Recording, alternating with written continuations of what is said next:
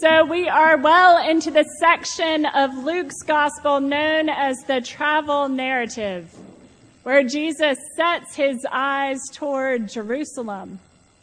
It will take 10 chapters for Jesus to arrive, and when he does, it will be for his triumphal entry, his betrayal, trial, and death. This gospel passage is about 3 chapters into the travel narrative. So since Jesus is intent upon Jerusalem, it is not surprising that his teaching is to prepare his disciples for when he is no longer with them. Immediately preceding today's gospel, Jesus talks about how the lilies of the field grow because of God's care, and noting that God provides for even the ravens. So this "do not fear" opening to today's gospel is not some out-of-the-blue optimistic statement, but a continuation of his previous teaching about how attentive God is to the needs of the creatures in all of creation. And the same is true for us. As we continue through today's gospel, Jesus goes on to talk about treasure and about being prepared. With these 3 themes, fear, treasure, and be prepared, theologian Caroline Lewis posits we have an outline for what is required for us in living a life of faith.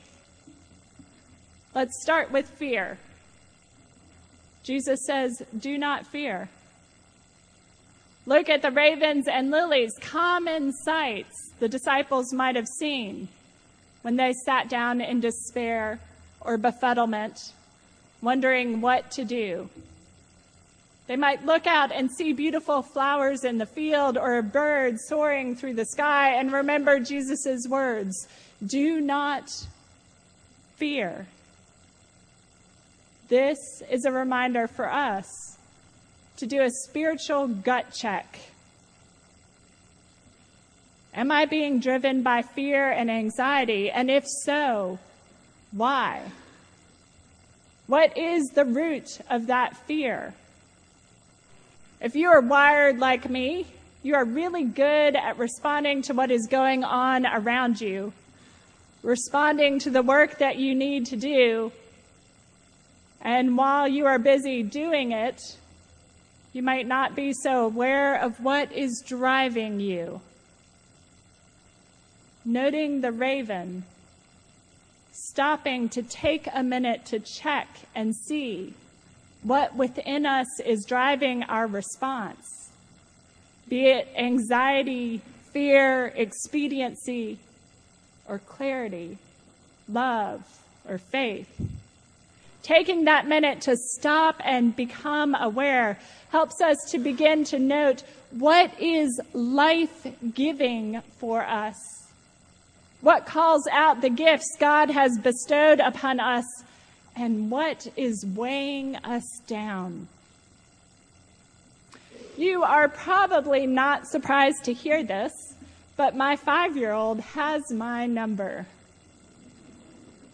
She knows how to get under my skin and draw out a response from me like no one else can. I've recently begun to integrate this spiritual practice into my parenting. Instead of immediately responding and losing my cool, I force myself to stop and take a deep breath. Sometimes even placing a hand on my stomach to draw my focus even more intently onto this physical act, feeling the intake and exhale of air. And after I take this breath, I make note of my own anxiety. We have to be out the door right now. And no, you can't show me one more thing or grab one more toy or change your shoes for the 4th time. forcing myself to pause in this way, and it really is only a second, interrupts my knee-jerk response, shifting me to recognize that relationship with my daughter is more important than raging over getting out the door on time. I still move us along, and there are places we need to be, but this pause gives me space to find a way for us to move on with our day without having to carry my anxiety and irritation and fear with us. Do not be driven by fear and anxiety. God calls us to move through the world with the assurance of God's love for us. Move through the world in a way that leads to life, abundant life for you and for those near and dear to you. Remember the raven. God cares for you and your needs just as God cares for all of creation. So let's move on to treasure. Tim spoke a lot about this last week. We struggle with our desire for things and not allowing our desire or our things take claim over us. Each and every time we gather for worship, we reorient ourselves to God. We are reminded through our worship what is important, what it is we value, what we hold to be true in our lives. We desire God's love for us and to be in relationship with God. We treasure and honor that love through our lives, what we do and who we are. Of course, there are distractions, sometimes shiny, pretty distractions. And of course, there are going to be times that we lose our way, but time and again, God calls us back, or we call one another back. We remind each other to come to church, that we are missed as a beloved member of this community. And when we sit in the quiet of our room and begin to say prayers, when we come into this space to worship, we find our hearts easily centered back on God, the source of our life and love. The third theme Jesus talked about was being prepared. Be dressed for action, he says, and have your lamps lit. Be alert. Be ready to see God's activity in the world when and where you least expect it. See the kingdom of God here and now and respond to it here and now. Participating in the kingdom now means responding to God's love for you instead of sitting around passively waiting for instructions. So be dressed for action with your whole being, your mind, your heart, and participate in God's kingdom. Today we celebrate Thread's 9th birthday. This is a much beloved and desperately needed ministry in our community. I want to go back 10 or 11 years ago, before the shop had opened, before a single item of clothing was hung on the racks. Threads is a ministry that came out of a period of intentional discernment by this parish. We knew that it was time for a new outreach ministry, and we wanted to make sure that what we did would have an impact on the city of Atlanta. So after much research, we discovered that there was a great need for clothes for children who were living in extreme poverty in our city. And the idea was formed for a clothing ministry, a children's boutique, where kids and their families could come and shop, select their clothes, and leave with a shopping bag full of enough clothes to get them through a whole week of school. While I wasn't here at the time, I would imagine that initially there was some fear in this community. How will we fund this? Where will the shop be? What if we need that space for other groups or programs? Who will staff it? How will we fill it with clothing? What if no one comes? You, All Saints, didn't allow these fears to deter you from forging ahead. There was a stronger drive at work here. Faith. Faith that this was where God was calling us. And love. A loving desire to respond to the needs of Atlanta. This stronger drive came out of a clear awareness of treasure. We at All Saints treasure children in our community. We recognize need all around us in the faces of the people in our city, and the faces that frequently go unseen and the voices unheard are the ones of children being raised in poverty. You, as a community, decided to put your time, your resources, your love into this treasure, the children of Atlanta, an overlooked group of God's beloved family. And so Threads was launched and housed over in Tate Hall. And each week, volunteers at Threads prepare to welcome families, prepare to see, experience, and participate in God's kingdom.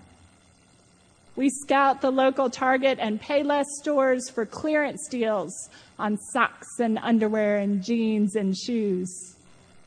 And we wash every item of gently used clothes that this faithful community donates. And we sew on missing buttons, and we iron wrinkled clothes, and we restock the shop. And on shopping days, families are matched with a volunteer personal shopper who guides them through the process and makes sure that they have everything they need for their children.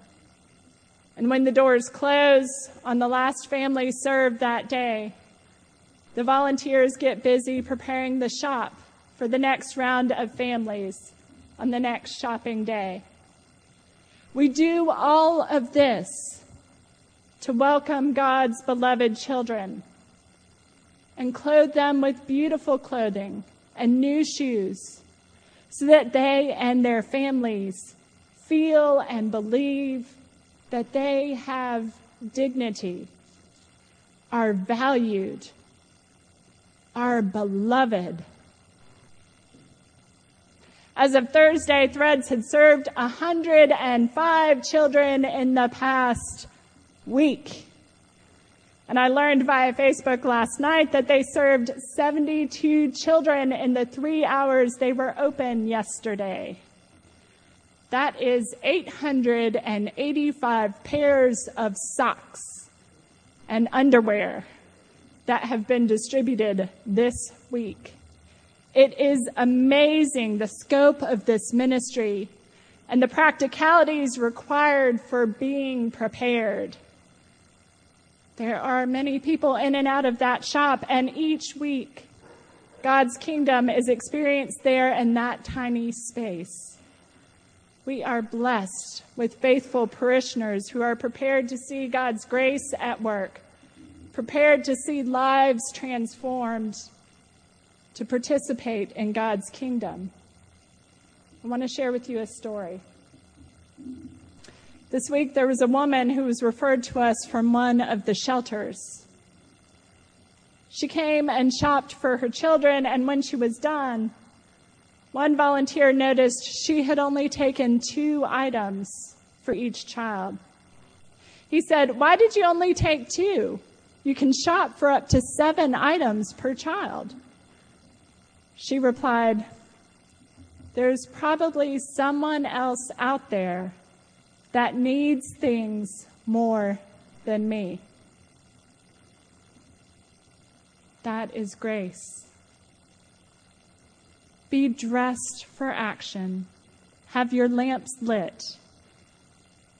Be prepared and see God's kingdom at work. See lives transformed. The story of threads, my friends, is what it is to walk by faith in a broken world. God's kingdom is present here, even amidst our brokenness. You are not going to always have your fear in check or know where your treasure is and be prepared all at one time and for the rest of your life. We all struggle with each of these. We struggle with them at times on a daily basis. When you are struggling, look out your window at the birds. Look at your flowers. Give yourself a spiritual gut check and find out what is out of alignment. And begin to work towards centering yourselves back on God, on living a life of faith and trusting in God's love for you.